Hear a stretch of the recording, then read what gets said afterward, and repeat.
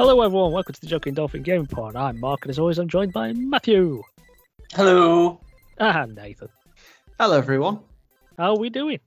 Hot. Yes, I knew that was going to come. Scorchio. Doing all right in my, pool of sweat. But why is it so hot? I don't know, blame, Climate change. That's Yeah, what that's it it. is. It's global Yeah. warming. I would say God, but Oh, really? he caused this. He left us a long time ago. He just wants to see us suffer. Let's move on, shall we? Let's not go down this particular rabbit hole. Shall we kick off some news then? As always. Let's do it. What should we start off with? Shall we start off with the PlayStation Plus? Yeah. Because they had a few changes recently. Not particularly well received either. Well, no one wants to pay more money, do they? Yes. So, well, what happened? Well, they put the prices up to 30% in some regions. So, Yeah. for us, over the 3 tiers, so PS Plus Essential is going to go up by £10. So, Yep. from $49.99 to $59.99. So, extra tenner for that. For PS Plus Extra, that's going to go from $83.99 to $99.99. And then finally, for PS Plus Premium, that's going from $99.99 to $119.99. So 20 quid increase for that one. Well, we say going up. It's already happened now. Well, yeah, it's It done happened now. on the 6th of September. Yeah. But, yeah. The thing is, I can understand small price increases. You know, it happens. Well, this ain't no small price increase, is it? No. Uh, We had one what is going on? about 2 years ago as well. Do you know when it went from $39.99 to $49.99? So it's not as if it's been a good while since we've had a price increase for it. Yeah. And let's face it, it's probably like the worst month for it to be done on because of the games that they've got for Essential. Obviously, we've got Saints Row. I mean, I enjoy it We for might what it was. we might come back but- onto that in a little bit. Yeah, stay tuned for that one. Black Oh. Desert, what's Traveller? Yeah, Black Desert Traveller Edition, and then Generation Zero. So yeah, a feast for the gamers there. Well worth the extra tenner. Yeah, you think they could have given us something good off the back of this news, but guess not. A lot of people online saying they're going to cancel the subscriptions. I think a lot of people say that stuff, but don't. But Yeah. we'll Well, see. how else are they going to play with the mates? Well, exactly. Or they could just play single player for everything. But I've heard that people are flat out refusing to download the latest batch of free games in like protest. So I'm not I sure how feel far that protest would go. you're only hurting I'm gonna yourself. say, really, like, aren't what's you? that? It's really not really a gonna do? protest, is it? But have you heard of the this other sub-story to this? About Turkey. So in Turkey, PlayStation Plus Essential 12-month subscription, it was 400 Turkish lira. It is now 2,340 Turkish lira, Oh which is my an increase- goodness. which is an increase of around 500%. Wow. And all the levels are around increased of 500%, That's which wild. is mental. Do you know what this is to do? It's to stop people This from is- using yeah. a VPN and just buying. the Yeah, Turkish I version. think they've caught on to like how many like new subscribers there were to Turkey. Probably they were like aren't actually Yeah. based in Turkey. Mm. So, Maybe. but that's massive. But I discovered my subscription ended middle of next month, so I quickly got in there and bought it before it changed. Yeah. I don't do all these CD keys or whatever it is. Do you know what the Although best? I might have to start to now. I always use CD keys, to be honest. I tried to do the VPN stuff once, but it didn't really work out. It was a bit too finicky because obviously you got to change your region settings and pay Yeah. with certain cards and stuff like that. So yeah, but we'll see. Because mine runs out in November, and I was thinking about trying to stack a couple of years before it changed over, but then I just forgot and it happened. So. Oh, there was that also that thing like so I think it was also a guy in Turkey, but before this ever happened, these price increases, he stacked up like 50 years worth or something daft like that, as if he knew this increase was coming. 50 And this- years. Yeah, the insider knowledge. Yeah, that's what I'm thinking now. Because it wasn't announced by that point. The change. So maybe Do you know what will be something. absolutely guttering? If in like 10 years' time it just becomes free and he's paid for 50 years worth of it, because he's not going to get his money back. Well, this is the thing. Is like people online were saying, "Oh, amazing! I can't believe he did that. That's well thought out." I'm just thinking, no, he's already given up all his money for all this period. So PlayStation can do whatever they want now. They've taken his money already. So I don't That's know. it. So yeah, well done on showing them by giving him your money. Yeah. By the way, I do want to make a statement for this podcast. We're not endorsing CD keys. Just saying that we may have partaken in they the exist. usage of. Yes. Yeah. Other key providers are available. Well, speak for Exactly. yourself, Matt. Well, I haven't. I just want that on the record. My next door neighbour uses CD keys all the time. Oh yeah, sure it is. Yeah. I remember the good old days of G2A. Anyway, That's unlocked to memory. Anyway. yeah, we'll keep that story away. So we did briefly mention Saints Row and all of that, which that game caused quite a stir. The reboot, didn't it? When it released, Did. Mm.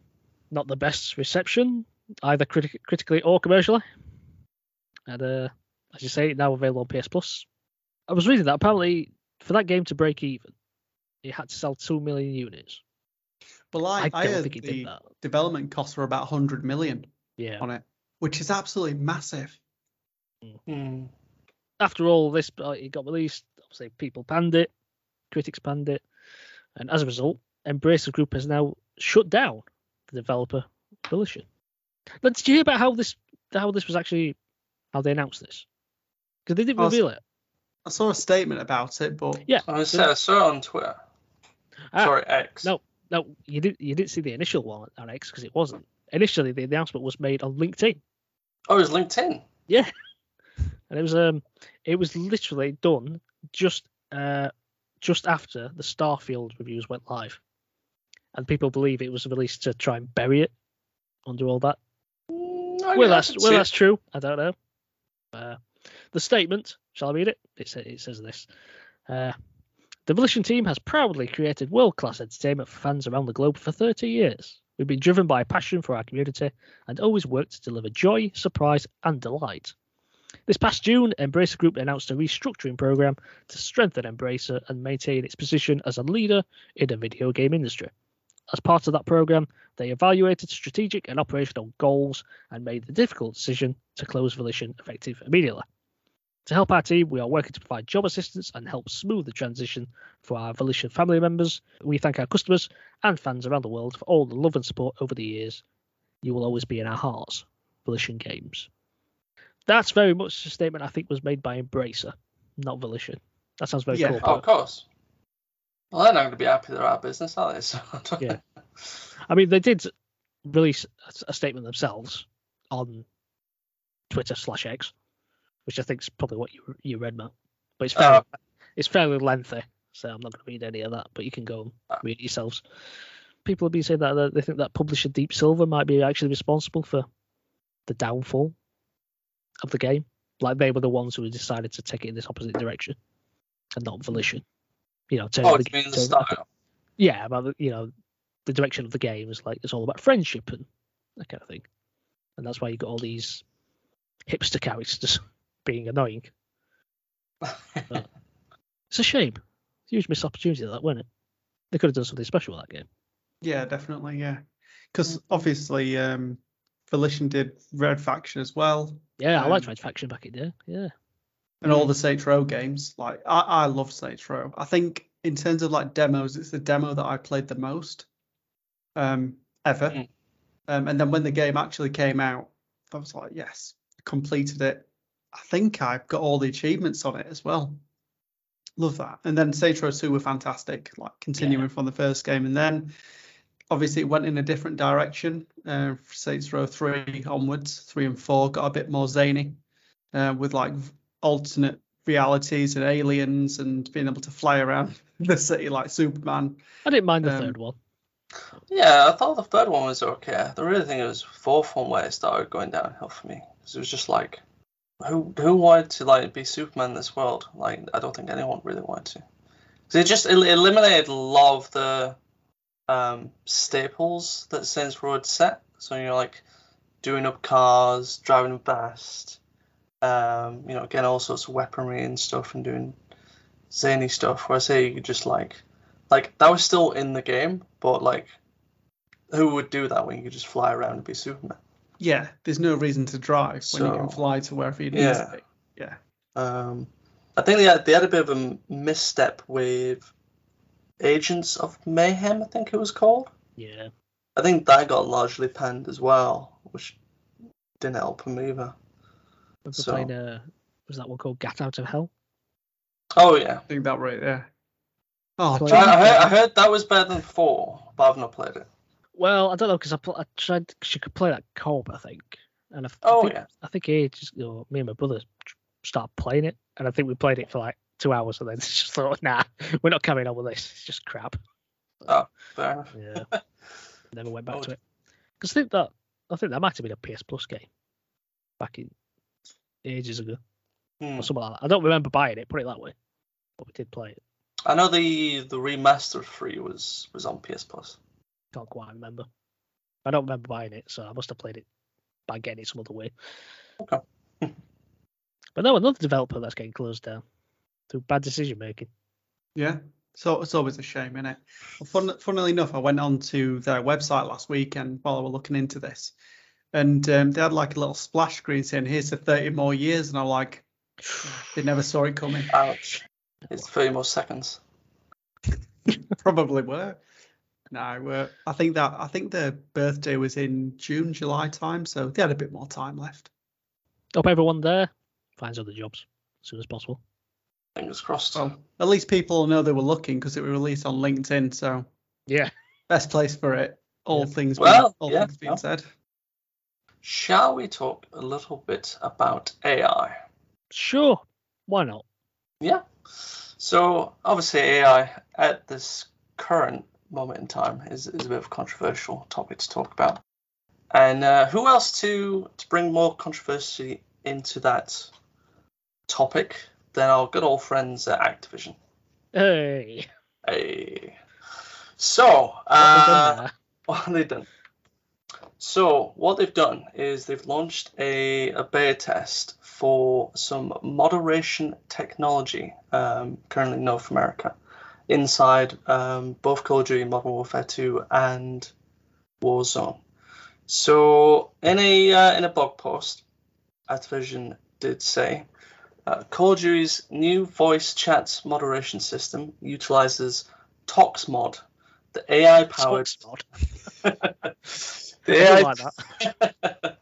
Yeah, Tox is aptly named. I'll go with that. So the AI-powered voice chat moderation technology from Modulate to identify in real time and enforce against toxic speech, including hate speech, discriminatory language, harassment, and more. They went on to say this new development will bolster the ongoing moderation systems led by the Call of Duty anti-toxicity team, which includes text-based filtering across 14 languages for in-game chat, including chat and usernames, as well as a robust in-game player reporting system. They did say as well, this is more stats-based, but apparently since the release of Modern Warfare 2 last October, Activision claimed to have restricted voice and or text chat to over 1 million accounts that validated its Call of Duty code of conduct. Hang on. So what? You say a naughty word and then it bans you. Is that what we're getting at? Quite potentially. Even if you say it out of jest or stuff, like I wonder how much you can pick up on. What's the context going to be? Are we going to get just swear to yourself? The workarounds of that people doing text chat to start spelling things out? Will it recognise it? Or you start spelling stuff like F-U-C. Yeah. We'll just leave the rest of that. What it should do, though, it shouldn't ban you. What it should do, it should automated beep it. That's what it should do. Oh, in our case, have a dolphin sound. Oh, yeah, perfect. That's great for me. I'd be throwing dolphin language all day if I was doing that. But yeah, I was thinking about this in like the wider terms of like how potentially dangerous this could be for like moderating. Like I'm all for stuff for like, so in terms of like I remember playing old school Call of Duty back in the day and like having to play Search and Destroy. So like me and my party like were forced into in-game chat, and like when you die, you could then end up like chatting to like the opposite team that were like also had like died and stuff. And obviously you get lots of banter and insults and stuff, but I don't think anything like was too seriously said. Maybe potential N-word was thrown here and there that could have been not needed. But I'm just wondering, like, how much would it? I guess it depends what it's monitoring, though, isn't it? I think so. I think if it's things like racial slurs or things like that. Yeah, if there's like I can get racial slurs, anything hateful, any like anti-LGBT stuff, then clearly that does need stamping down on. But also, like, you know, like if it's filled for just like even just basic swear words that you would. I find that very hard to believe because people naturally just swear when they're playing competitive video games. Yeah. No, So I think it'd be a silly endeavour to do that. Mm. But I don't know. I suppose they'll have to see. Obviously, at the moment it's in beta testing, so we'll see how much it can filter, like how it can tell between someone just swearing out in anger and then maybe someone in like direct insults to someone. Yeah. So, but like I say, see if it's successful, it could get implemented in other systems and that. But I assume this is just in-game parties, so it wouldn't affect private. I would hope not. I would hope when you're in a party chat, then it wouldn't. Actually, obviously it would, because that it wouldn't be Activision then do it, would it? So, yeah, True. Yeah. Yeah, maybe that's where it potentially gets dangerous if it starts filtering to like PlayStation parties and stuff. Then it'll be like, oh, okay, you need to calm down a little bit. I mean, it might be a case that they've seen an increase of that sort of behaviour, so maybe they thought about to implement it. I don't know. Oh yeah, easily. I mean, it even said as part of the article, it said 20% of players didn't re-offend after getting a first warning, while those that did receive penalties, including voice and text bans and temporary account restrictions. So they could be quite flexible in how they implement this, and like, you know, Does that mean just mute you for like X amount of hours if you like have like. I mean, it might be a strike system. Could be. Does that mean it's working though? Has anybody complained about being banned? I mean, That's I a word. don't think that was based on the Tox mod. I think that was more general violations found. right, So, like, when they did give warnings out to report players, then they kind of well, 20% of them quit anyway. I think it was. I think they're probably looking into releasing it around the time Modern Warfare 3 comes out globally. So we'll see how it gets implemented. Well, I will anyway once I get my warning. I can see there maybe being a bit of kickback on this, to be honest, just in terms of the niche of people that really believe in free speech and not being monitored. It's Call of Duty players. They just want the shooty bang bang. They don't care about all that stuff. They'll play it regardless, mate. You know it. I mean, look at me. I'm like an addict at this point. That's it. I tell myself I'm going to get the next Call of Duty, and then they bring me back with some sort of news that I'm like, ooh, okay. Yes, give me my one. You're doing another COD, you say? Oh, go on then. You've suckered me in. Yeah. Here's my 70 British pounds. Yeah, so some news has come out from Gamescom that Nintendo have showed off some Switch 2 demos to certain developers, which is quite interesting. Switch 2. So there's two main examples that we're aware of. One was quite astounding, actually. I'll get into the first one. So firstly, they've shown off what we understand to be a copy of Zelda Breath of the Wild running with a higher frame rate and resolution than the original one, just to showcase kind of the new specs of the Switch 2 hardware. Yeah. But yeah, that's quite interesting. I mean, some people are saying, "Oh, are they going to re-release it?" But I don't know. No, that would be a surprise. Like, they might as well focus on like the next Zelda at this point. Just to an update, if anything. But it's Nintendo, isn't it? How many times have we had Twilight Princess? 3, 4, 4. 3? GameCube. Yeah. Wii U. Wii U. We've not had it. No, not yet. All right, 3. That's the rumored. That's the upcoming one. Yeah. Yeah, that's the rumor that they're going to bring out Twilight Princess and Wind Waker to Switch. Well, anyway, we'll see about that. Please. So this was quite surprising. So this comes from a VGC source that claimed that Nintendo showcased the Matrix Awakens Unreal Engine 5 tech demo. I heard about this. So this released in 2001, if you can remember, to showcase the new engine. On mate. Sorry. 2021. Wow. I mean, way ahead of its time. That was really advanced for its time, yeah.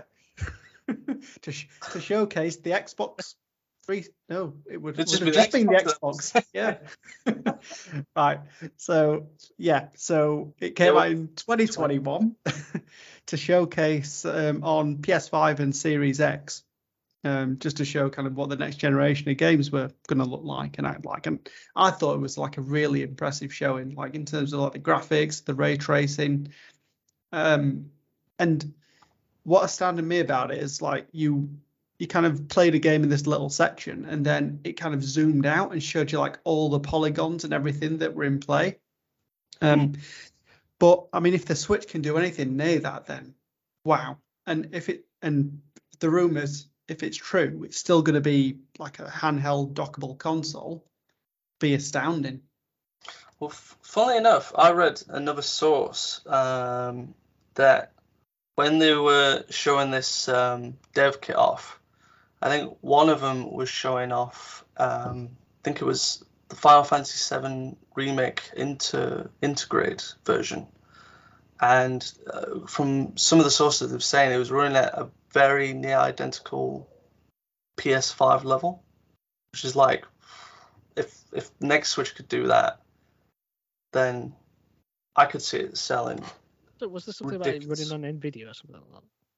Yeah, so I think they found it. I think they've got like a partnership with Nvidia to integrate their like GPUs into new Switch handhelds. So, I mean, if that's the case, then exciting times. I mean, yeah, this would be pretty big for Nintendo. We could even get, if it's like that powerful, we could even get like a more lifelike version of like a Pokemon game or Zelda, like something stunning. I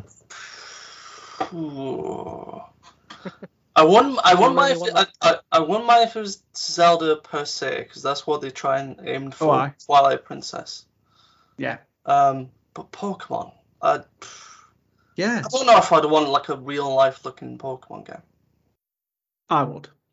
No, I've seen loads of videos on TikTok about what it could look like, and I'm there for it. I want it. They're so bad. They're terrible. They're like, look, we can put everything in Unreal Engine 5 and it looks all shiny.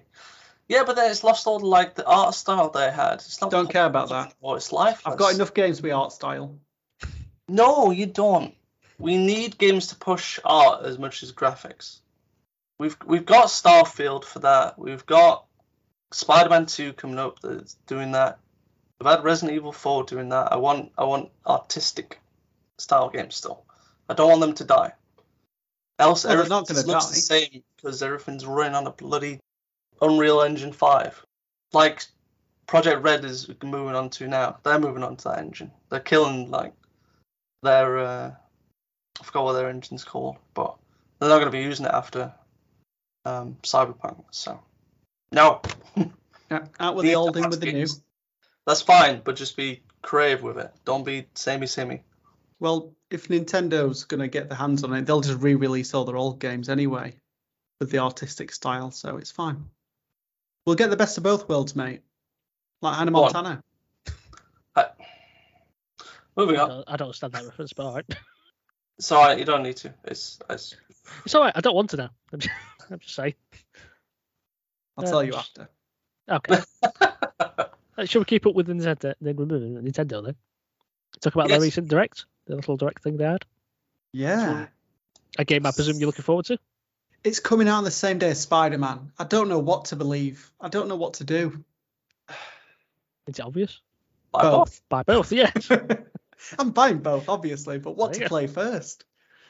Well, Anyway, this is questions. all about Super Mario Wonder now. Mm. Yeah, so we got a direct on the 31st of August. And showed off all the new playable characters, new enemies, new power-ups, local multiplayer, online multiplayer, and then the new Nintendo Switch that I got clickbaited on after the event because I thought they'd release the actual Switch 2, and it was just the red Mario Switch, the OLED, Here's the Switch Pro. pretty much. But yeah, I did like Gotta some do. bits that they announced about this game, though. I mean, I like the variants in the characters. So, like, if you're playing Yoshi or Nabbit, that they don't take damage. So, if you're not particularly good at those games, easy for the kids Yeah. and Mark. exactly. I'm all here for I like that. it because you can play as them, but they don't get the transformations either.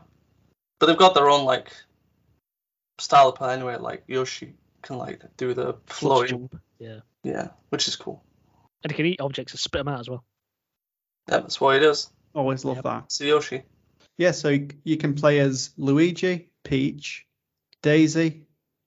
You got 2 Toad options and Toadette, and they all play in the same way. So, oh well, obviously I'm Mario. Let's not forget Mario. Oh, I was about to bring that. I was like, I think you missed something important.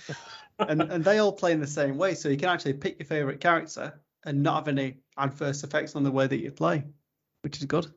Wait, haven't historically they've always done Luigi where he's actually got a slightly higher jump than Mario?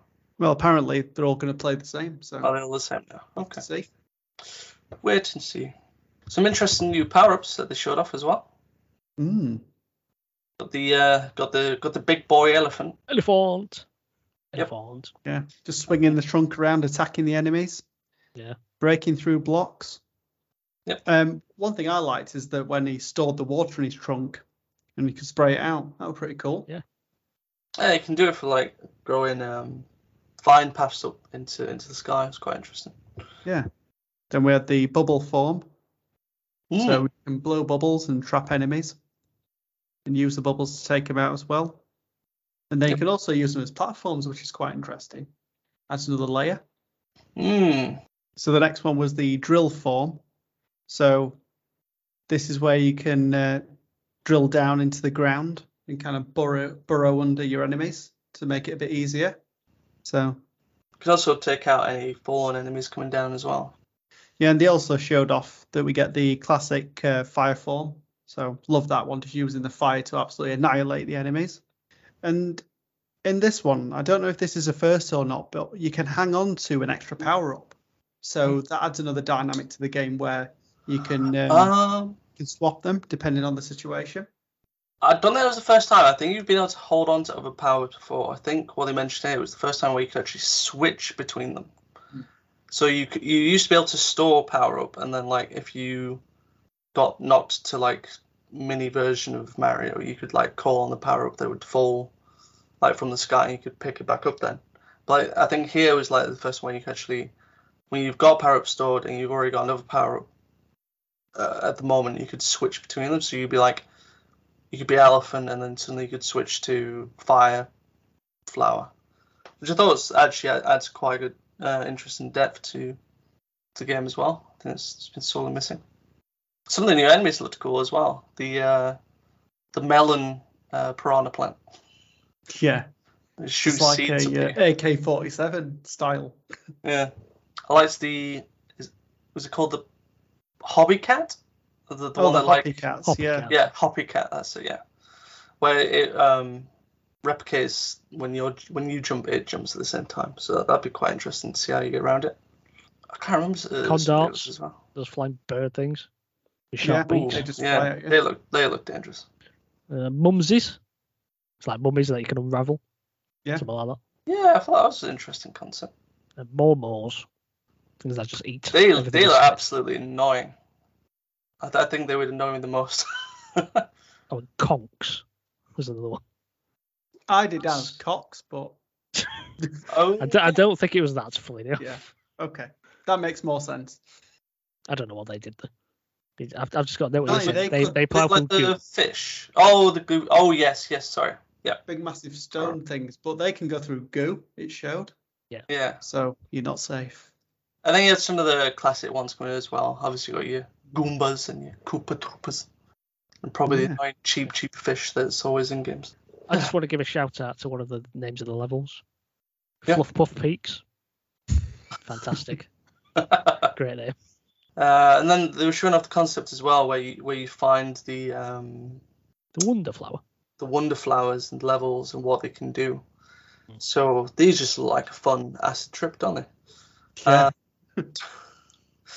Like pipes sliding along the ground, which is a bit of a weird one. You also had them like going up and down in like a row at one point. Yeah. Like those are the ones like tilting the level.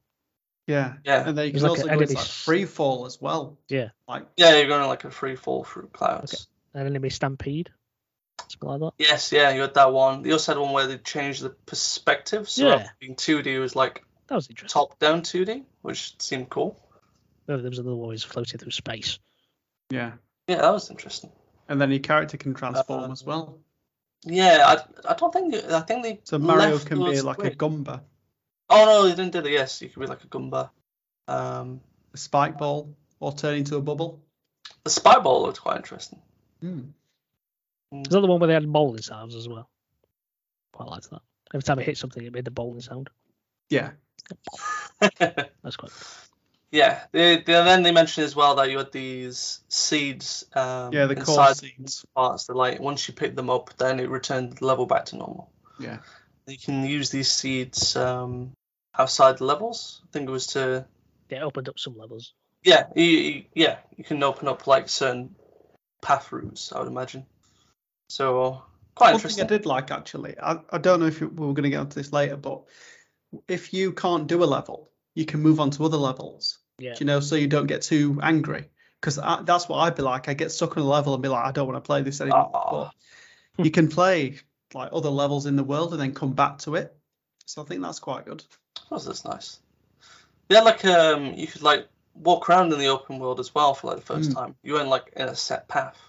Yeah. Well, you could be, but then you had open areas, and they called them, where you can set whatever path you want to. I also liked the interesting concept this time of Bowser fusing with the Flower Kingdom castle. Yeah. It's just this like massive sentient castle, basically. It's like, okay. I like the concept of the badgers. Yeah. I suppose. Not the black and Oh, white yeah. woodland creatures, by the way, like badgers that you stick on your. No, the those pal. ones. Oh, those- okay. No. Everyone knows. Did you miss that bit? Oh, blooming heck. I must have skipped past that. But Yeah, no, I thought they were cool as well. There's Yeah. one badge in particular that was my favourite, though. Oh yeah. Go on. The dolphin kick badge. Hey, I thought obviously. it was going to be that one. But yeah, they showed off quite a lot. I was like, blooming heck, is there any more? And then they kept showing more and more and more of them. So we'll just have a quick rundown of what we got shown, though. Yeah. So there was the parachute cap badge. So that slows your fall when jumping. Mhm. Fairly self-explanatory, that one, I think. Yep. You've got the wall climb badge. Well, also pretty self-explanatory. Yeah. Allows you to climb walls. Dolphin kick, obviously, our favourite. Classic. Allows you to unleash more speed when underwater. And you can also break underwater blocks as well with that one. So a couple of cool things there. Crouching high jump. So you can do like a charge up leap with that one. Gripping vine. No, grappling vine, not gripping vine. What am I talking about? So that allows you to shoot vines to grapple to locations. So that was pretty cool. Safety bounce. So from what I can see on this one, if you were going to die in like lava, for example, it saves you from it and you can bounce and try and get onto another platform. So it gives you, in essence, another chance. We've got sensor. So that allows you to easily find important items within the level. You've got coin magnet. So if you break some blocks or find some coins, they'll just attract to you as if you're a magnet, clues in the name. You've got invisibility. Now this one seems like a pretty broken one. because you're invisible on the map and invisible to enemies. So I think for this one, it depends how long it lets you do it for, because I don't imagine it'll let you do the entire level with that badge and be able to just get past everything. Yeah, but did they say something that makes you invisible so you can't see him either? Yeah, so you're invisible and That'll be tricky. the enemies are. So Well, exactly. yeah, I think maybe guess that's the counteract to it, isn't it? It's like either you can't see where you are. It's not going to be easy for you, is it? Yeah. That'll be great for speedrunners. Well, this next one will be good for speedrunners as well. Jet Run. So it allows you to dash through levels. So, and you can also run in the air for a short space of time as well. So, yeah. But there were more badges than that. That's just what they showed off. And you can equip one badge per course. So, again, it goes back to if you've equipped a badge and it might not be quite right for you to complete that course, you can come back out, re-equip another one, and then go back in and try again. Yeah, and then you got a special badge challenge course as well, don't you? To earn other ones. Yeah, and then other badges can be purchased from the Poplin shops. This next bit was quite interesting about the multiplayer. 4 people playing locally in the same console, which is always good. And it's doing the thing that's in Cuphead. It's probably been in other things as well. But where if you effectively you die, a friend can revive you if you jump into it. Yeah, I thought that were quite good. So when you die in the game, you've got like a little timer that times down, and if somebody jumps into you, then it can bring you back into the game. I think that's been in other Mario games as well, if I recall. If a player is a Yoshi, you can ride him. That's going to be irritating. Who controls who at that point? I think it'd be the person riding, wouldn't it? I don't know. I think you've got to give it in terms of gameplay, I think you've got to give it to the Yoshi player. Otherwise, you just keep losing control of your own character constantly. With other people jumping on you. But the online player thing, that seemed quite interesting. So you see other players on the map and courses, like in shadow form. Yeah. Oh, yeah. And if you get defeated, a shadow player can save you. Oh, interesting. Or you move yourself into, I don't know. Yeah, you can save them sort of thing. Yeah. And you can send items to each other and exchange greetings. Ooh. Very Dark Souls. This bit where you could place standees. Yeah, I thought that were good. Like, if you want to be a really nice person, you can place them before a really difficult bit of the level, and then you can use that as a way to again, that's the Dark Souls thing, isn't it? Yeah. I like the heart system to kind of display, like, how much of a nice person you were within the game. Yeah, this whole bit kind of reminded me of Death Stranding. I was about to say Death Stranding there with the likes and that. Yeah, so you can put things down. Obviously, it's a single-player game, but you can put things down, and they may appear in other people's games. And then you can put likes and all that, and then you build up a reputation, things like that. And this kind of reminds me of this, where you sort of help. It's effectively you are playing on your own, but you are helping each other. Yeah. Yeah. It's nice. But then you can create lobbies as well, can't you? And play with people. And then it says something about friend races. So you can just have these random races with each other. Oh, we can like block each other and like jump on each other's heads, like if you're like both jumping over a gap or something, you just like knock one down. I doubt they'd be that competitive with it, to be honest. I would be absolutely competitive with it. Like, nope, I'm sending you down to the other. Can you jump on the Yoshi in the race? Oh, like 2 people working together. You'll be able to do that thing where you can push the Yoshi down into the pit. But that was pretty much all they showed off, really, wasn't it? Yeah. And that released on October 20th, as you say. Same day as Spider-Man. And the new Switch OLED edition in Mario Red. Yeah. I didn't know Mario had a red, but yeah. Well, that comes out October the 6th. Oh, nice. So 2 weeks before. For reasons. Why did Nintendo do this? They did the same with the Tears of the Kingdom Switch. Release it before. Why don't you just release it on the day and package it with a game? Money. It's pretty much it. I think it's like to encourage people to buy a console and then get excited about the game that's coming up for it. I can forget that they have to buy the game as well. Yeah.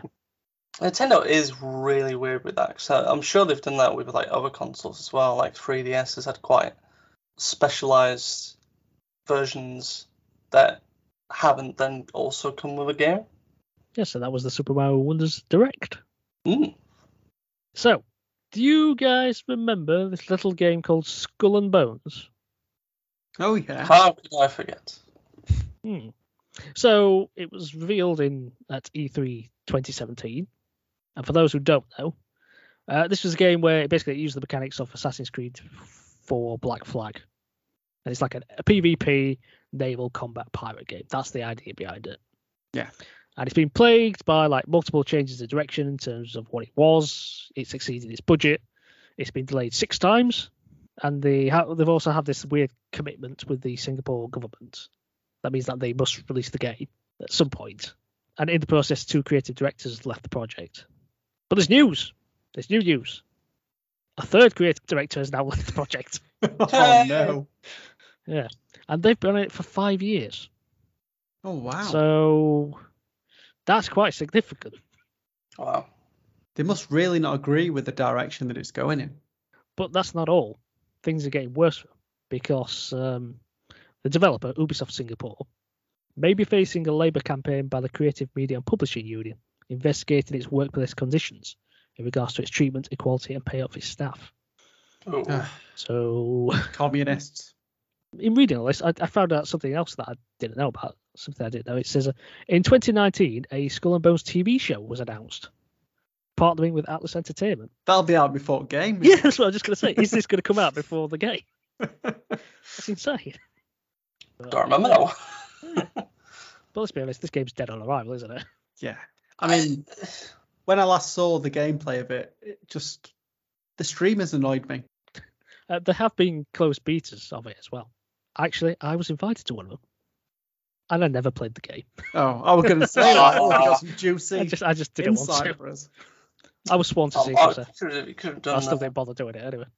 due diligence as a Too many journalist. things to play, so it's not looking good, is it? It's just. I reckon you got like the email for the closed beta, and you got like PTSD, a black flag, like no, it's Yeah. just like that, rocking backwards and forwards. Yeah, There's no reopening place old like rooms. home. The things I think if they didn't have this thing with the Singapore government, I think this would have been canned ages ago. Oh yeah, Without doubt. definitely. Oh, easy. They don't know what to do with it, so it's like just let it die. Why is it so difficult? I don't understand because what they had that mechanic in Black Flag. Yeah, just What rip it, is- copy and paste it. But I think there's been so many different ideas on what the game was going to be. So yes. I can't even remember what the original like pitch for it was. Was it going to be just a new IP just based on pirates? Was it always going to be PvP? I presumed it was, but I don't know. It's Ubisoft, so I lean towards that's what it's going to be. Well, that's what I thought. I thought it was like, okay, it's probably going to be like their next big live service game after Division. It's going to be, it's going to be PvP, VE. You can have like missions that you can do with other, friends' crews. You'll be going around the Caribbean, doing stuff, and then maybe you'll have like, I don't know, dead man's treasure areas where that'll be like the PvP focused, similar to Black Zones, I think. I was going to say similar to Black Zone areas in Division as well. But again, yeah, probably like see if these is a bit more deadly, shall we say? as soon as you leave port, that's it. It's like right now you can just get attacked whenever. Always fun though. So, but it's I don't know. As people have been leaving, visions have changed all the time on what it needs to be, and it's just release it. I don't care in what state it is now. Just release it and just. The thing is, for their own benefit, they should probably just release it. Yeah. Because then they don't have to worry about it anymore. Yeah. Just get it out there. Yeah. Nobody will buy it. Stadia, no one cares. Yeah. Sorry, Stadia. I said Stadia. Nobody cares, mate. It doesn't exist. So. Well, that's just like this game, then, isn't it? Yeah. It's called Graveyard at this point. Who's going to take on the creative director job there? One of us may as well do it at this rate. Yeah. Right. It can't go any worse. Do you know what they should do with it? What? Somehow splice it into Mirage as a dream sequence that the pirates and then skirt around it that way that they released it. Yeah. That's it. Ubisoft calls. Solve the questions. That's it. Release it as like free DLC for Mirage. Right, well, Should we move on from one game that seems can't come out to another one that has been, should we say, stuck in one region until now? I say till now. What Japanese game are we getting now then? Well, I'm sure we've all played the wonderful Sega classic Daytona. Yep. Say. Indeed. Good old classic in the arcade games. But did you know there was actually a sequel to Daytona USA? No. So Daytona USA 2 was a game that came out in the arcades in Japan, I believe. And it was actually planned to be released on the Dreamcast over in the West, but the project actually got cancelled. And so they ended up releasing like a special edition of the original game instead. But after 25 years, it's going to be finally coming to consoles. Is there a reason why now? The reason why is because it's going to be part of one of many minigames in the Like a Dragon, the Man Who Erased His Name. Ah. Oh, nice. That explains it. So the gift that keeps on giving, Yakuza Games, with all its unreleased stuff. There's even there's another game that's actually coming out. I don't know if it's on this one, if it's been on previous ones, but they released a fine game, Fine Vipers 2. Something else that only received a Dreamcast port in Japan and Europe only. So America missed out on that one.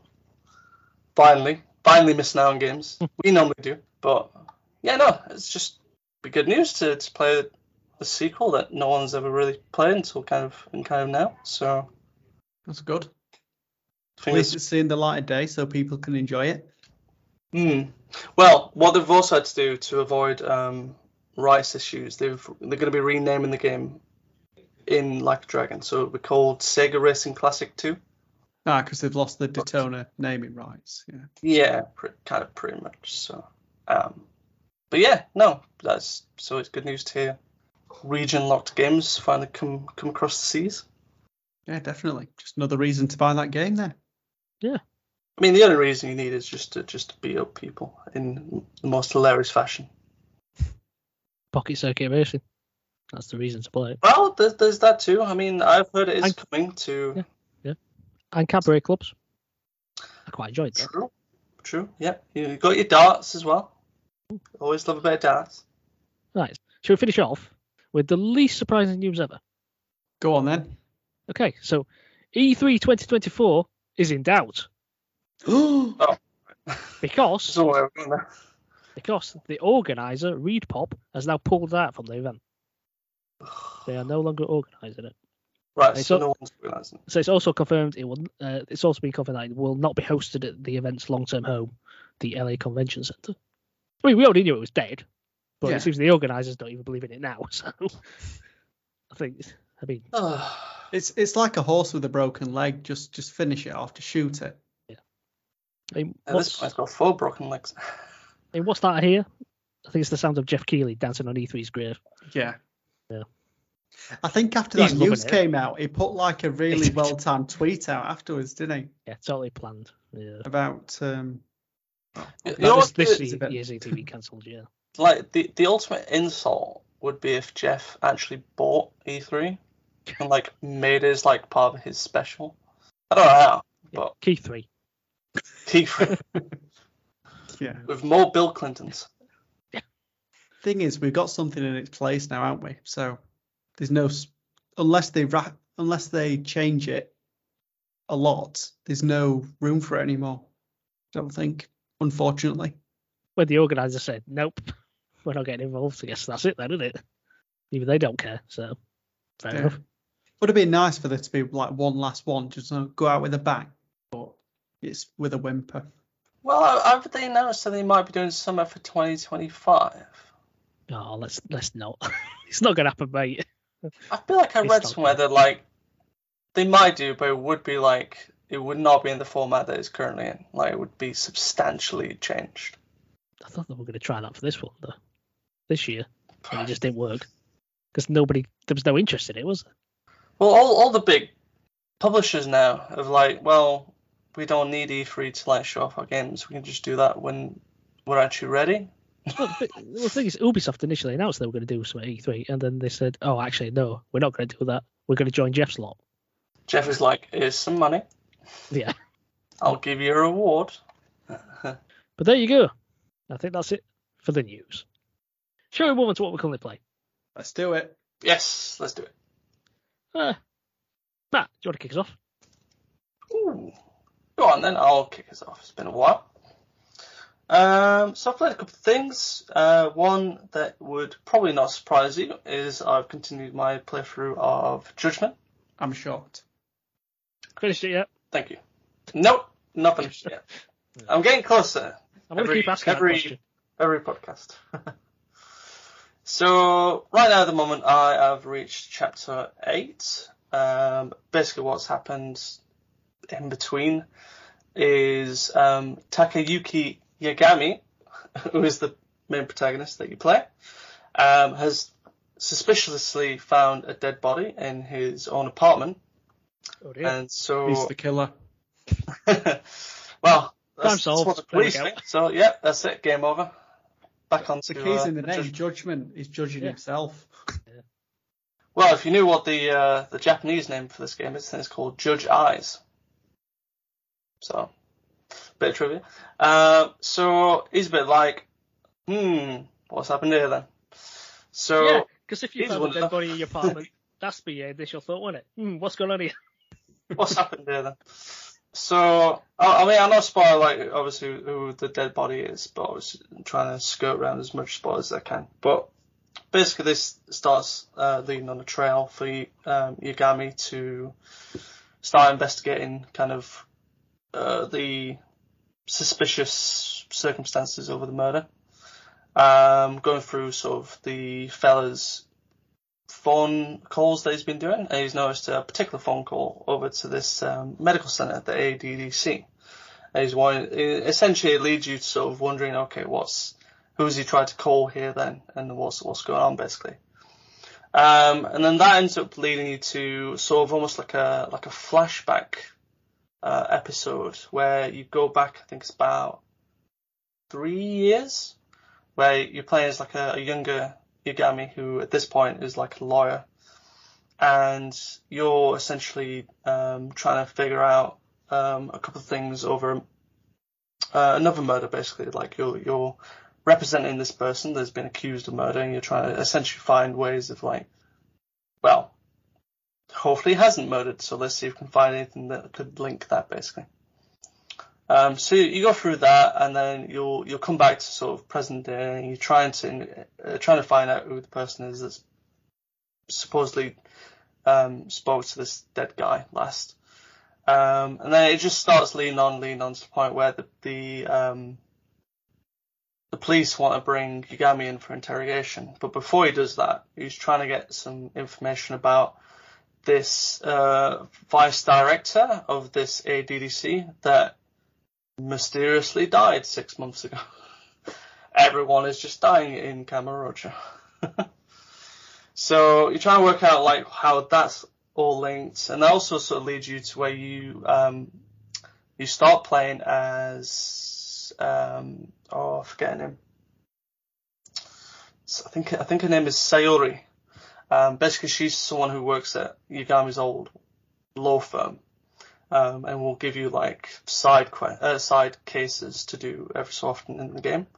But at this point, you like request her help to become like a undercover hostess for the night, trying to get information about this dead vice director because he was here before he died at some point. So you're trying to figure that out. You get some stuff on there, and then the next day the police will bring Yagami in, talk to him, and they kind of reveal that actually he's not been a suspect at all. They've actually been trying to follow this other police detective that they've got a bit of suspicions on, who throughout the game has actually been helping give me like information on cases and stuff. So I've got to a point now where this detective calls Yagami, is like, look, I'm being arrested. Can you help me? Basically. So I'm at this point now of like, I've met with the detective, going to try and sort of figure out if he's potentially been set up or if he actually is the killer or not, and we'll see what happens from there on.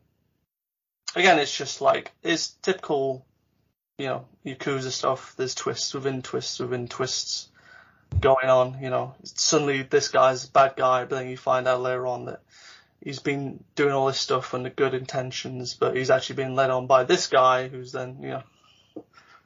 It goes on a lot like that. Like, Yakuza's just, like, full of it, and it's rampant in here as well. So, hopefully you're going to play, obviously continue to play through that. Hopefully I can try and get that completed at some point, because I'd like to get it completed.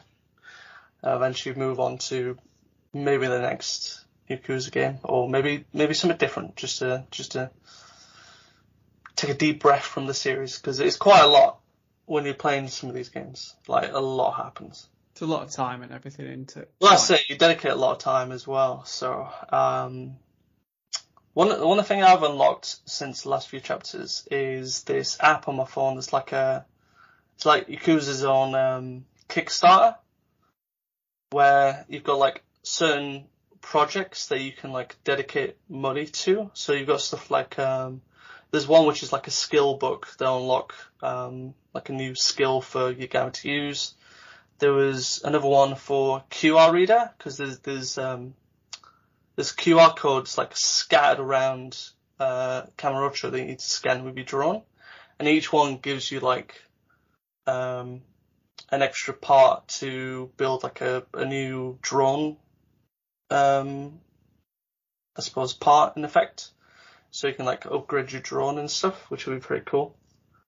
I think probably the most expensive one at the moment is to unlock like the medium difficulty on the dice, and I forgot what it was called. The virtual reality game. It's called Paradise VR. So you can like unlock a new difficulty there that you can go through and get a lot of money out of that if you want. That's probably the biggest moneymaker actually, playing those games. Going on the medium course, you can get like up to like 200,000-300,000 yen, which is pretty nice. And yeah, that's most of what I've done within Judgment.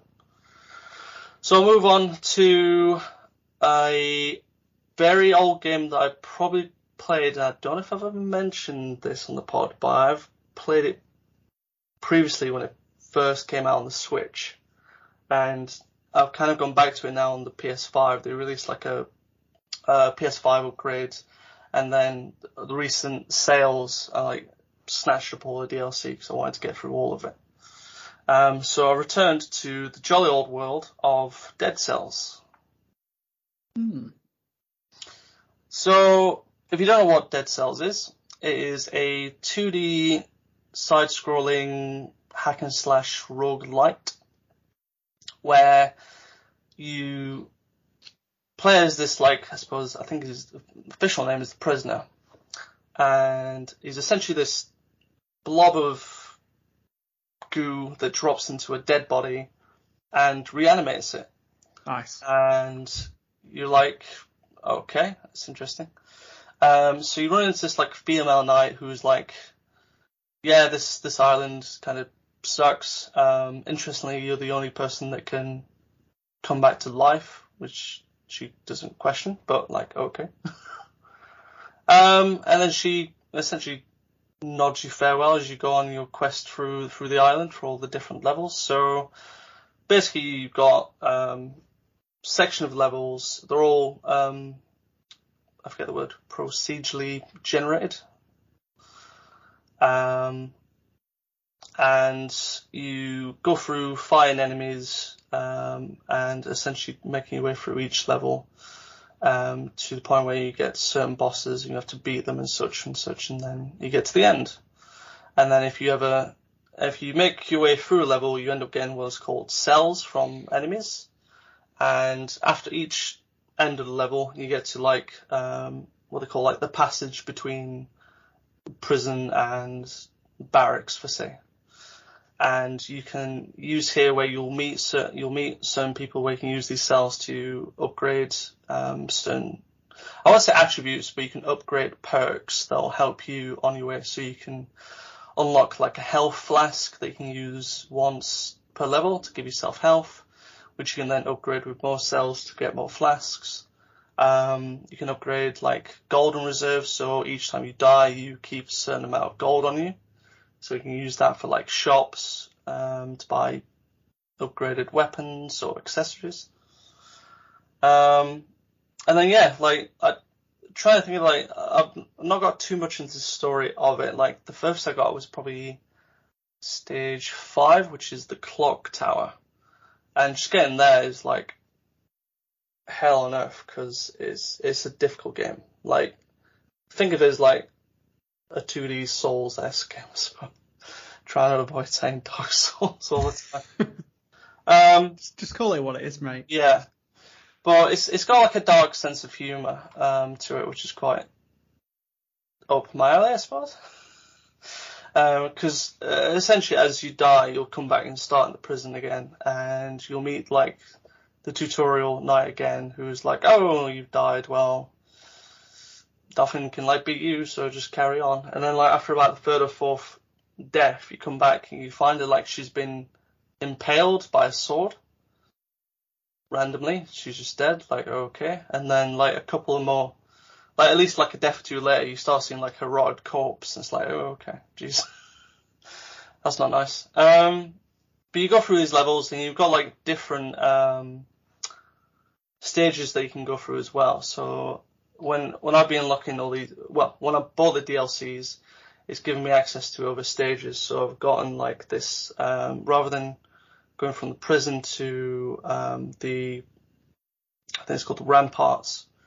Instead, I've gone into this like mushroom world where like all the enemies are like mushroom based, which is strange. I don't think there's ever like reason for it, but it's an alternate route that you can go through and eventually get to the boss, the first boss, which I think is called it used to call the prison warden, but I forgot what it's called now, like the consignment? That doesn't sound like a word. We'll check it. We'll roll with it. It's something like something. And he's quite difficult as well. He's difficult, but he's got like certain patterns you can learn. I think once you start taking those patterns down, it can be quite easy. But you start picking up like all sorts of weapons and stuff. Like you've got your traditional swords. You've got like elemental whips that you can use. You can use bow and arrows. You've got shields that can parry. And then you've also got these. I forgot what they actually call them. You can get stuff like you can throw like a sword trap down, and so long as you're near it, it will fire like sword blades to like the nearest enemy. But you've also got like ice blasts that freeze them. You've got like bear traps that can stun them in place. There's all sorts of like strategies that you can take into it, and probably the biggest reason why I got back into the Dead Cells was because of the release of the most recent DLC, which was the Return to Castlevania one. But I haven't played too much into it yet. I actually want to try and get through like a whole cycle eventually, and kind of then go from there through all the DLC stuff. But I'm really enjoying it. I really like it. I do like the like sprite art style that it's got going for it. Again, plenty of dark humor and stuff. And it's one of those games where you just kind of like, you die, and you just kind of like, all right, maybe one more round. We'll see how we get this far. And you die again. It's like, all right, maybe one more. I got a little further. We'll see how we get on. And then like, 2 hours later, you're like, I should be at work.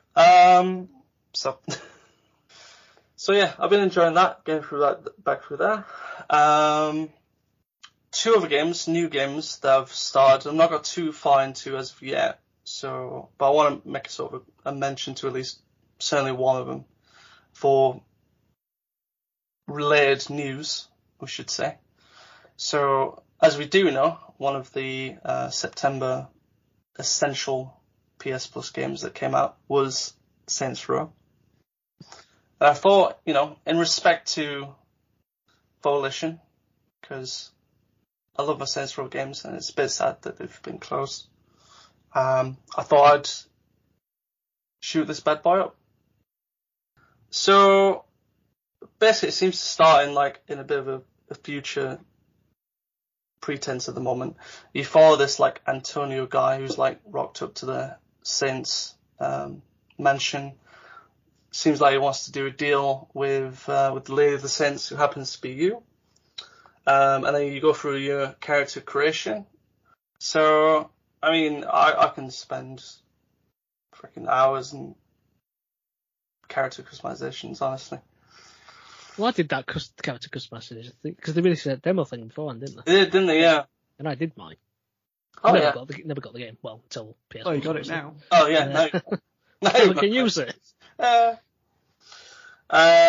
so I ended up making this, like, female British Saints. It's got, like, a really strong British accent.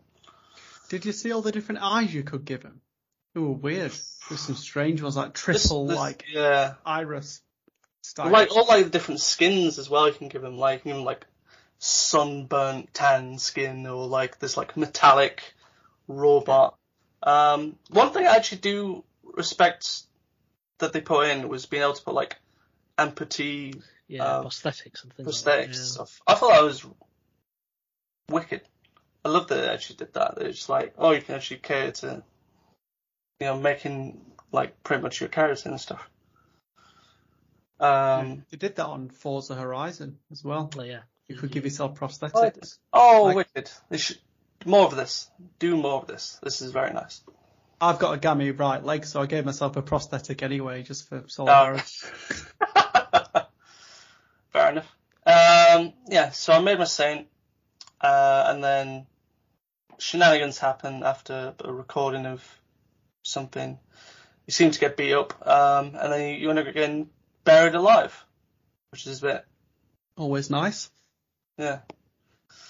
It's a bit of a frightening aspect. So then it reversed to, like, a few months earlier, I think it was. Or it was something like that. I don't think it was specific how many months. So, you're going through and you are essentially what do they call them? A martial agent, they were called. And your first, like, mission is to, like, essentially bring this, like, bad guy in effect. I will say, I think initially the controls felt a little, how can I say it? Like tank-esque? I don't know. They seemed a bit clunky to me. Like, the aiming didn't seem smooth, but maybe that's just... Yeah, I can see where you're coming from. I get that. I feel like the aiming is a little, like, unless you, like, it gives you... You get used to it. Aiming, you can actually, like, auto-aim, which is, like, okay, but if you like free aiming, it didn't feel smooth. I think it's because you're kind of fighting against what it's trying to make you do in its auto. Probably, yeah. I can see that.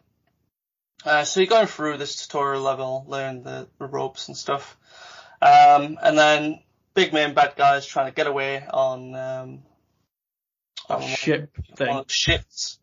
You have a good idea of trying to hunker it to this ACB, sorry. That doesn't seem to work, so then you climb on the ACB, climb onto the jet, and then you got this whole shenanigans of, like, shooting people off while you're, like, holding onto the jet, and then you're holding off the jet, and it's very Saints Row, I will say, as, like, a level. It's got that kind of bit of mayhem to it, which is good. That seems to be, like, good early signs. So, eventually you end up, like, stopping the guy and you get him arrested, but then, like, your, like, commander in charge wasn't too happy that you weren't listening to orders, so she's not going to give you the performance bonus that you wanted. So then you get back to your apartment with the 3 other characters that I've clearly not remembered any names for whatsoever. The other woke student people. Well, don't get political, right, leave politics out of this. It's true. Or not. So, apparently you're short on the rent, so you go out and do a job, and you end up robbing this kind of... It's like a gym? I feel like it's a gym. I could be wrong. If you're going to rob someplace, I don't think a gym would be the first place they'd go rob. Gym could be the wrong thing. Like, it's not easy actually knowing where it was, because it was essentially, like, it was a registration place that, like... or the front desk, I should say. They ended up sort of jumping over You knock a guy out, and then you take the money from there, or the safe from there. So I think it could have been a gym. But anyway, get the money, you drive off. You're going to go get your switch car to switch so that the police don't follow you. Unfortunately, your car's been de-tired by a rival gang, or a gang at least that doesn't like you parking where you were. So you end up fighting them. Traffic wardens. Yeah. You find them, you get on a dirt bike, and then you drive away, try to drive away from the police, who then corner you on this bridge. So it doesn't look too good until your female companion decides to go all Tony Hawk in a custom car, who goes off this cliff ramp onto a billboard, and then that crashes down onto the police in front of you. Don't ask me, I'm sure you could pull that off in real life. And you just get away, and then at that point, then the game kind of opens up to doing sort of more of odd jobs and quests and stuff. So, I mean, early impression so far is that it seems to me nailing down the Saints Row feel. There's plenty of mayhem and shenanigans happening so far. I've not spent too much time with the crew, so I can't give definite feel on who they are. Do you know what I thought was strange? You got away with that job at the start, but you still need to go and do these odd jobs to get money for rent, even though you've got 25 grand or something I still need to pay the rent, mate. So yeah, so far not too bad. I did a little messing about. I ended up going on top of this building, jumping off, and I've already got a wingsuit. So I was playing with that and immediately face-planted on the ground. So that was I did that loads of times. Because the controls are inverted, aren't they? they? They're inverted, yeah. So it took me a little while. I could reasonably use it. I was starting to get grips to it. And then I just got in some cars, drove around, had a feel of the controls and that, and then that's about as much as I played. Have you done any of those review missions yet, where you go to that place and review bomb? No, not yet, but I'm sure you'll divulge probably more in how you'll talk about it, maybe. No, I'm not going to talk about it. I played it ages ago, but yeah, they're insane. Okay, well, I'll give them a go at some point. But yeah, so far, since Ronnie feel, I'm giving it a thumbs up for now. We'll see how we are. Only other thing that I'm going to mention, which Mark's going to hit, is a mobile game that came out. But you know what? I just think it's a good mobile game. And it's up my street and probably not anyone else's street. I'll quickly talk about it. So what's come out recently has been the Final Fantasy VII Ever Crisis. So this is basically a mobile retelling of 2 games and 1 new story from what I could tell. So we've got the original Final Fantasy VII, not the remake version, but the original. We've got Crisis Core, and then we've got something that's called First Soldier, which is meant to be based on Sephiroth's first kind of days in Soldier. I mean, so far I'm actually quite enjoying it. It's essentially just, as you can see, it's just rather than classic RPG turn-based, it's more kind of free-form, whereas you've got this bar that builds up, and then you use skills once those bars are filled up and stuff. But it's kind of cool because at the moment it's you've got this. Most of the game's played in an overview like the original Final Fantasy VII. And then when you go into battles, it goes into the style of Final Fantasy VII Remake, which I think is actually quite cool. I kind of like how they've implemented that. Not got too far into it as of yet. Probably I've completed the Mako bombing run, which is the initial sort of first part. Then I'm going to get into the second part, which is sort of the next kind of bombing run on the other Mako power generator, I should say. But yeah, for what it is as a mobile game, I quite like it. And for any Final Fantasy VII fans out there, I think you should definitely give it a go. So, right, I'll finally stop talking. I'll give Nathan a go. Go on, what have you been playing, Nathan? Yes, so I've been playing a couple of games. The first one is a game developed by Quantic Dream. So these are the developers that did Heavy Rain and Beyond Two Souls. I think they're like a couple of the bigger games that they've done. But I played Detroit Become Human. So I didn't get enough of a dystopia feeling from just playing Atomic Heart, so I thought I'll play another one like that. But instead of, I've still yet to play this. I think you'll like it. Oh no, I bought it ages ago. Yeah, it's been on backlog. Yeah, the eternal backlog. But instead of being in the past, this one's set in the future. So just a little bit of premise to the game. So it's set in a future Detroit in 2038. I'm going to say 1938 then. Kind of defeats the object. And it's a future where androids have been integrated with everyday life. So androids are kind of doing menial tasks and are companions to humans. And they're indistinguishable from us, generally speaking. Now, you play as 3 different characters. So the first character you play as is Connor. So he's a detective working for the Detroit Police Department, and his job is to hunt down deviant androids. So androids that have kind of gone beyond their programming and are not beholden to what humans say. So he's the first character. We've got Kara, and she is a maid, and she has a pretty bad dynamic with her owner, who basically is not a very nice guy, and Kara ends up running away with his owner's daughter, because the relationship becomes abusive, unfortunately.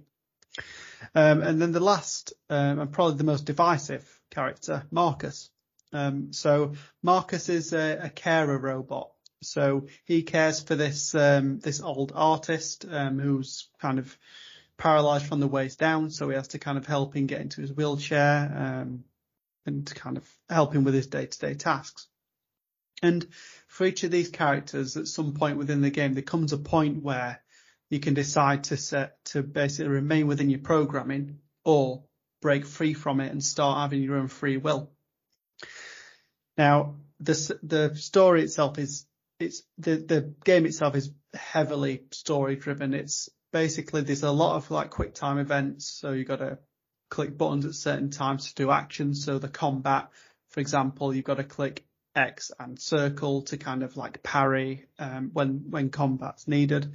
You'll find yourself walking around a lot and finding certain points and getting information together. So that's kind of more Connor, the detective. He goes around places and builds up cases and information to kind of draw a picture of what's being done.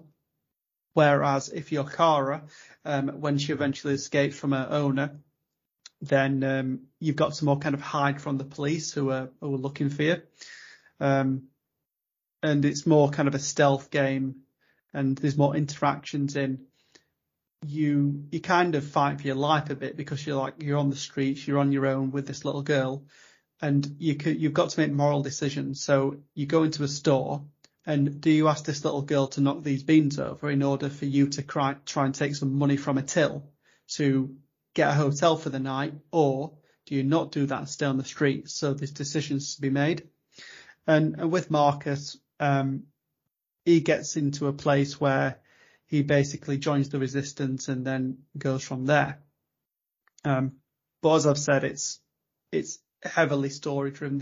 There's not that much in terms of gameplay, to be honest. It's more you interacting with people and having multiple different dialogue choices and deciding what you do going forward.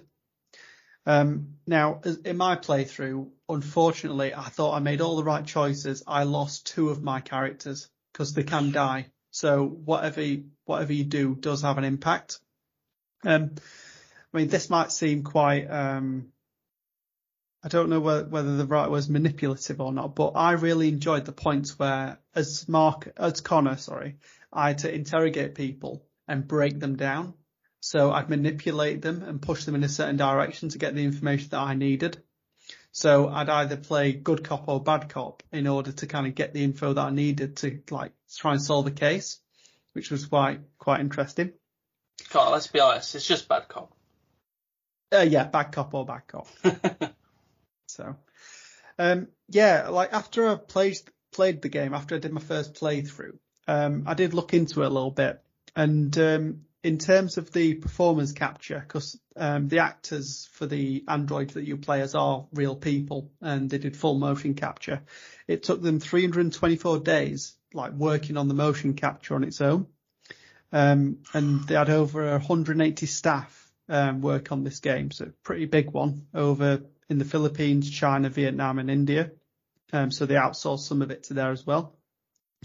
And the game itself had 35,000 camera shots, 74,000 unique animations, and then it had 5.1 million lines of code. So in terms of kind of all the different dialogue choices, it's absolutely massive. So what you'll find is once you've done a particular section with a character, after that section, it'll basically come up with like a diagram of the choices that you've made, but all the different choices that could have been made. This is what like Telltale games do as well. Like I remember Batman did that, where it was like it gave you like these were like the key choices in the chapter. This is what you picked. This is like the most popular, like as well, like percentage of the pick. Yeah, that's does cool. Something similar. Yeah. Which is quite interesting. And there's also you can also replay chapters, but if you try and replay a chapter before completing the game, they do advise you to complete the game, at least one playthrough first, and then go back to it, because if you do an older chapter, it will kind of get rid of everything you've done in the future if you go back without completing it. So yeah. Get your playthrough done, and then if you do want to go back and make any different decisions, like a few I did. I did the same with Heavy Rain. So I did a playthrough and then went back and got the platinum by doing all the other choices. Yeah. Well, I did watch someone get the platinum and 100% complete it, but it took them about 70 hours, and I loved it, but I don't love it that much. So. Rookie numbers, 70 hours is no playthrough of a Yakuza game. Come on. I think all in, I played it for about 14 hours. So yeah, but not just within the game. So in the main menu, you'll see a character called Chloe, and as you load into the game, she'll ask you questions like, "Do you feel that you've made the right decisions?" And eventually, if you play so much of the game, she'll get you to do a survey, and it was quite interesting actually. Because it asked questions about, as you as a person, for example, would you have an intimate relationship with an artificial human? So it kind of gauges questions like that, which kind of makes you like look internally and think like, would I do that? But obviously I might have different answers to other people. But there was some quite interesting questions as part of that survey. And one funny thing that she did, I'm speaking as if she's real. So I went into my game and Chloe said, "There's a problem. Your save's been corrupted and you're going to have to start again." And I'm like, don't do this to me, Chloe. But she was lying, obviously. She was like, "Oh, just kidding." Like, yeah, fair enough. The AI lies. Yeah. But yeah, I thought that was quite like an interesting part of it. Now there's a certain bit of the game that I do want to hone in on. I don't want to talk about it too much because obviously all of it is part of the narrative due to the limited gameplay mechanics. But there's a certain moment where you play as Connor and you get to meet the creator of the first android to pass the Turing test, or the Turing test, whatever you want to pronounce it. Turing, is it? Turing, yeah. So if you're not quite sure what that is, it's a test used to basically, if an android is indistinguishable from a human, then it's passed the Turing test. So you get to see, basically Connor gets to see his creator, Elijah Kamsky. And after a brief conversation, it gets to a point where Elijah will go into this drawer and get a gun. Now, you get a decision at this point. So Elijah will line up this android, and you at this stage know that these androids may potentially be sentient. And he says, you can shoot the android, and I will answer you one question. Or if you don't shoot her, then I've passed what he calls the Kamsky test, which you as Connor the android have empathy. And then it got me thinking, like, for example, if God is out there and he does exist, what would I do? Would I get him to answer a question for me, or would I save somebody's life? And there's a lot of points in this game which will make you kind of think about things at a higher level, I'd say. But a lot of the time it's timed, and you only get 5 seconds to kind of pick your option, and it can get quite stressful in those times. But for this one, you got as much time as you wanted. And I waited for a bit, and I did have a good think about it. But in order to move the case forward and get the information I needed, I shot her in the head. So I failed the Kamsky test. But in my mind, I did want to kind of not shoot her. But that's one of the things I did go back, and I decided not to shoot her in a separate playthrough. But yeah, it's just like little scenarios like that that'll make you think about things that you wouldn't normally think about in a day to day. Well, I hope you don't have to think about shooting somebody anyway. But yeah, I mean, I really enjoyed all the characters and all the different struggles that they had and decisions that they had to make. But yeah, if you're on the fence about playing it, I would say play it. It's not a mega long game. I think you can probably do it between 10 and 14 hours. So it's not a massive time sink, and it does hook you early on. Playing as Connor, I think Connor was my favourite character, because in my playthrough he got to a point where he had a conflict of, does he go after these deviant androids or does he join them?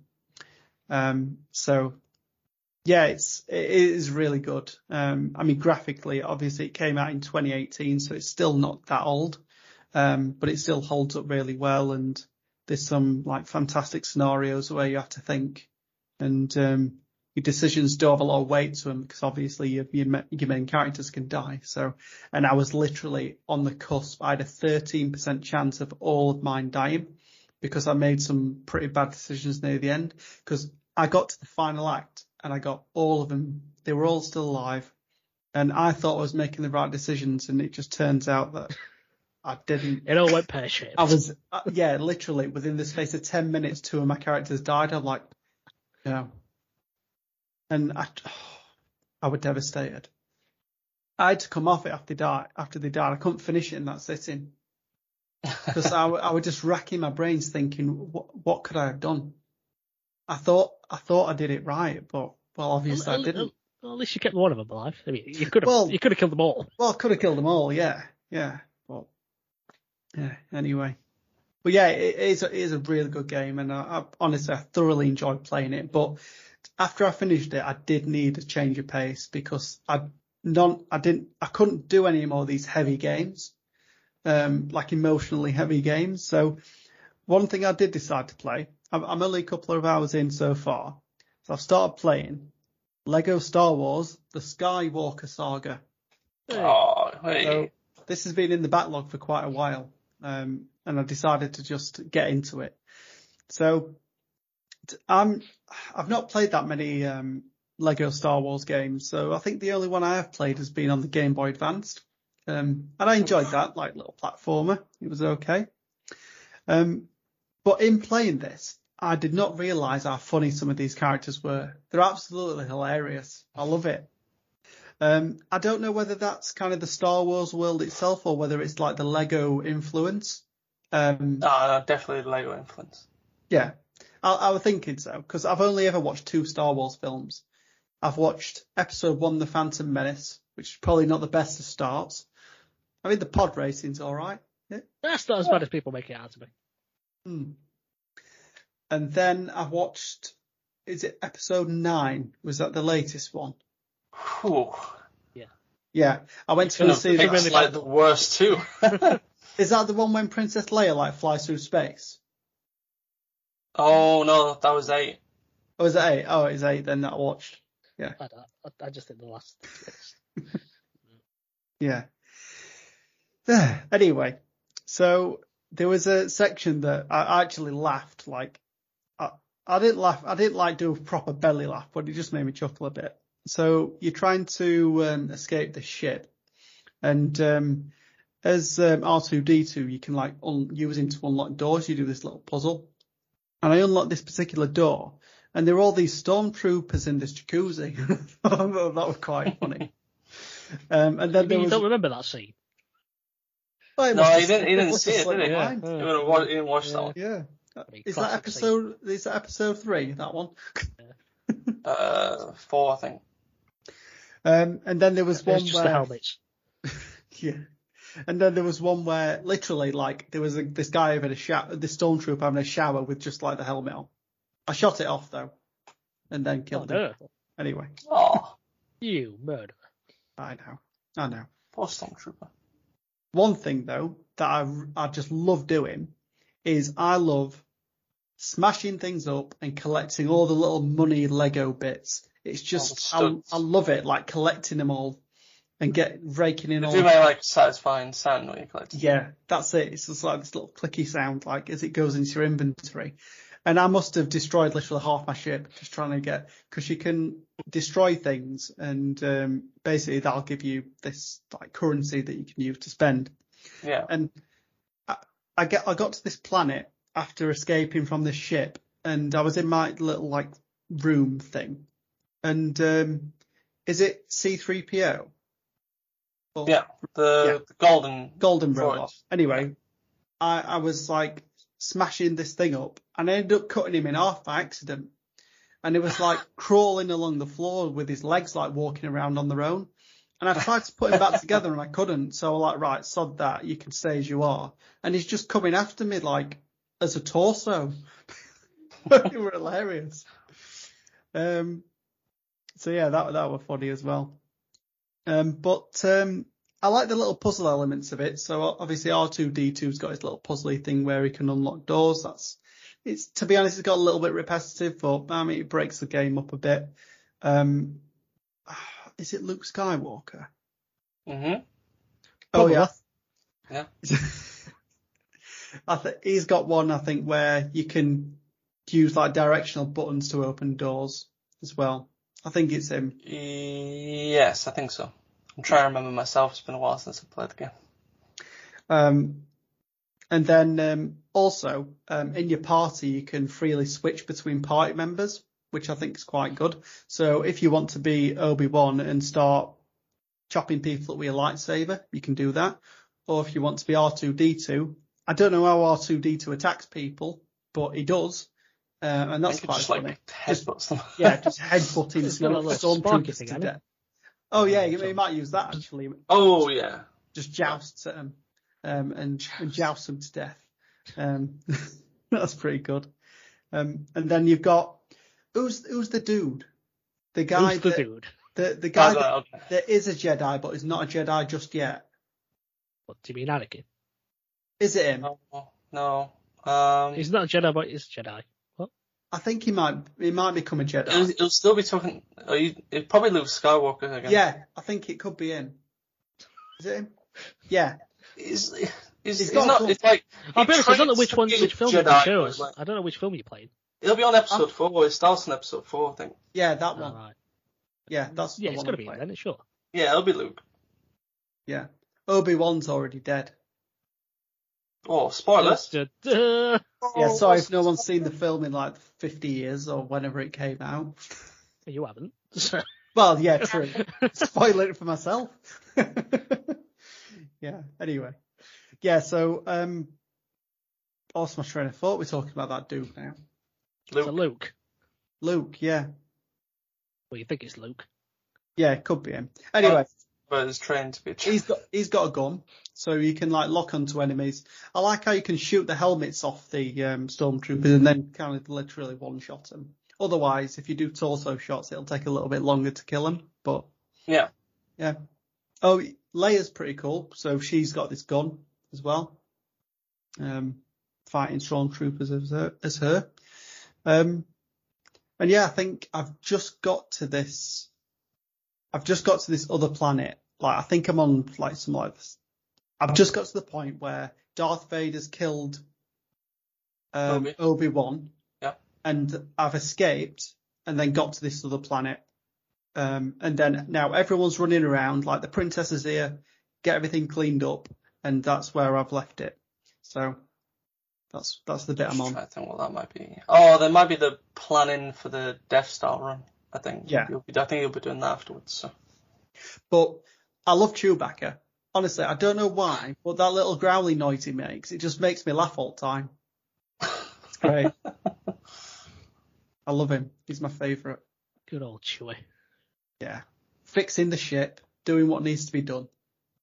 Yep. But yeah, that's what I've been playing. What about you, Mark? Yeah, so probably unsurprisingly, I've continued my adventures on Fallout New Vegas. Very nice. Hey.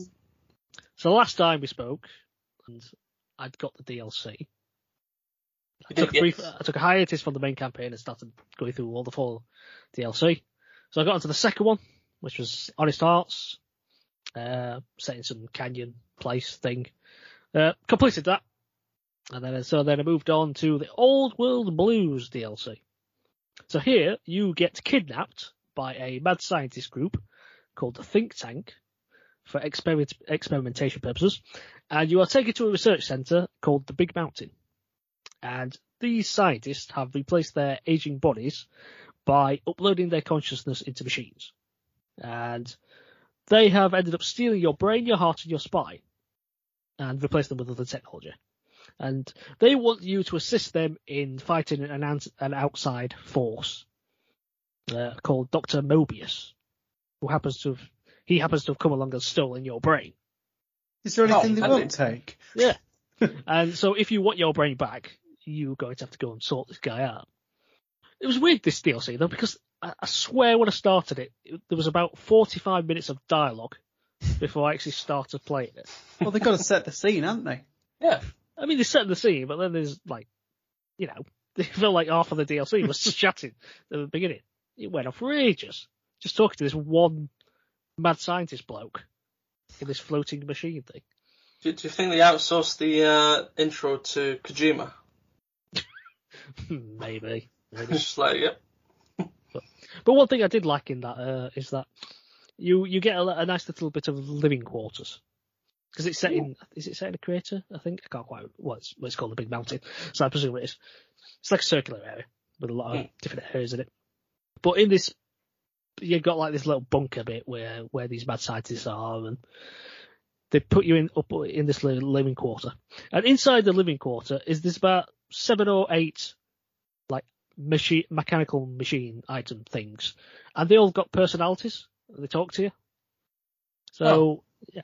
So you've got like, there's 2 light switchers who flirt with you in an attempt to win your favour because they don't like each other. You've got a little robot that's obsessed with mugs. It's like, just bring me all the mugs. I love mugs, me. And then I think he turns it into something if you bring him mugs. But then you've also got an angry toaster that is so mad he wants to nuke the world, completely unaware that's already happened. But yeah, I went through all that, completed that as well. So that's nice. 3 DLC down. And then I moved on to the final DLC, which is the Lonesome Road DLC. So here you are contacted by a character called Ulysses, who is a fellow courier, like your character, and he refused to deliver the platinum chip that eventually you transported at the beginning of the main game. Yeah. And under the pretense of explaining why he didn't do that, he lures you to an area called the Divide. And to get to, you have to like traverse across this deadly road network, hence the Lonesome Road. You get an interesting little device I can't remember what we're called now, but it's like a ray gun kind of thing. And dotted about in the level, you find these warheads. And basically you fire this laser gun at them to make them explode. So you're just going off, setting off these like small nuclear devices for no reason whatsoever. Just to open, and it just opens up new areas, which is it's a nice little mechanic to use. And then you get obviously you get companions every now and again in these games. And you've got one called Edie. Well, I don't know how you pronounce it. It's either Edie, or Eddie. It's one of them. Let's go for Eddie. Oh, yeah. And basically it's a flying robot. It's like a little circular robot that flies and things like that. And over the course of the DLC, he'll give you like backstory via audio logs or things like that as you go through. And one good thing about it is that every 24 hours he can repair your weapon. Oh. There you go. Oh, for free. nice. Which is, and if you play these games, repair jobs are very expensive. So if you've got a robot who will just do it for free, have at it. But then it came to a bit called the High Road. And this is like a raised highway bridge, right? And I'm walking down it, and I came across my old enemy, the Deathclaws. Yeah, I remember this part. Yeah, I was walking down, and then suddenly he just jumped onto the bridge, and I'm like, oh crap! I've had history with you a lot. But there was an abandoned bus on the highway, so I went inside it, and there's like a couple of crates of ammo in there. And there's a window at the back of the bus, so I started shooting at one of them. And then I managed to kill it, but unknown to me, another one has found its way on top of my bus. So it's standing on the top of my bus, and I've only got one exit out of the thing, and it's just standing there, not doing anything. So I didn't know what to do here. I think it was a case of like, I guess this is where I live now. As soon as I go out, I'm going to be slaughtered. So I started doing this thing where I was like peeking my head out the door, like looking upwards just to see if I could get a glance at it to shoot it. I couldn't. But then eventually I must have gone out a bit too far and it came down. I dove back inside the bus. He comes inside the bus at me, charges at me. I'm just going, shooting it. And then massively like mashing the stim pack button. Eventually, I killed it. So I managed to get through that. And then I went, I mean, that was the most difficult bit of it. I managed to do that. Completed that DLC now. So I finished all 4 DLCs. Oh, good. So it was time to return back to the main campaign. So, obviously, there's multiple factions in the game. Things like that. So, and for most of my playthrough, I was leaning towards the NCR. Because they're painted as like the goodies and all that. Like the military service trying to keep everything in order and all that. And the plan was to aid them in a large-scale battle against the Legion, led by Kaiser. Or some people might say Caesar, at Hoover Dam. And, I mean, I was never going to join the Legion because I thought Kaiser were a prat. So I wasn't ever going to do that. So I thought, right, I'll go with NCR and all that. But then a alternative proposition came to light, and a robot called Yes Man encouraged me to take over the Hoover Dam myself and create an independent New Vegas. So I have to say the lure of complete power was very appealing. But the question is, am I an honourable man? The answer? No. Yeah. I seized complete control. I had an army of robots take over the Hoover Dam, and I just obliterated everyone. Nice. And it finished with me tossing the NCR commander off the top of the Hoover Dam to his demise. Oh, dear. And New Vegas was mine, and it felt pretty darn good. And after about 91 hours, I think it was, something like that, New Vegas is now complete. Wow, 91 hours. Yeah, I think it was 91 hours, around that. Excellent game. It's so glad I went and played this. To me, it's been one of those like gold tier backlog games. It's like those games that I know I've got to play. But it's just been sat on the backlog for so long. But I'm glad I got it out of the way. Big game, very big game. Well, especially if you do the DLC as well. Game. Yeah. But it's just, I was watching a speedrun it earlier. Someone did it in about 10 minutes by doing these weird glitchy stuff. where they were like Oh, flying through the air and stuff. They found some buggers, glitches on it. That's weird. Sure, you're not got no clip on. But I am tempted to go back and play Fallout 3 and 4. Ooh. So I don't know when, but I am very tempted. Is Fallout 3 much different in terms of its mechanics? I mean, I know it's just Honest was just before that, wasn't it? Yeah. I would say 3 is probably closer to New Vegas in terms of mechanics than 4 was. Well, that's good though. At least I know what I'm in for then. Yeah. I would say with 3, I don't think it's got the repairing mechanic for weapons. I could be wrong. It has been a while, and the story is more personal rather than the factions thing. Isn't really a factor. Avoiding the pun to Fallout 3 than it is in New Vegas. So it's very much kind of you go around, you do stuff for people, but it isn't like, oh, what you've done for this person then annoys this person. It's just more of a personal journey to get to the goal, really. But the DLCs in that one are really good as well. There's a really good horror-esque DLC for Fallout 3. Well, I'm not playing that then. It's not that bad. How many DLCs are there? Again, I think there's 4, I think. So if I just quickly take a look, there's Operation Anchorage, there is The Pit, there's Broken Steel, Point Lookout. Sorry, there's 5. Point Lookout, and the last one's called Mother's Ship Zeta. I don't know. I might look into that. Because I did buy Fallout 4 yonks ago. I think it came with Fallout 3 or something like that. I think it came with digital code for Fallout 3 with it. Oh, good. So I might go back and play them. But probably not anytime soon. Need a bit of a break from that world. But that's all I've been playing. There you go. So if you enjoyed listening to us, please consider tuning in next time. We release bi-weekly on Tuesdays. You can visit our website at jokingdolphin.com. Also, feel free to follow us on all social media platforms to continue the conversation. You can find Joking Dolphin on YouTube and Facebook, as well as on Instagram and Twitter/X at Joking Dolphin. Until next time, thanks for listening. Goodbye. Take care. Bye-bye.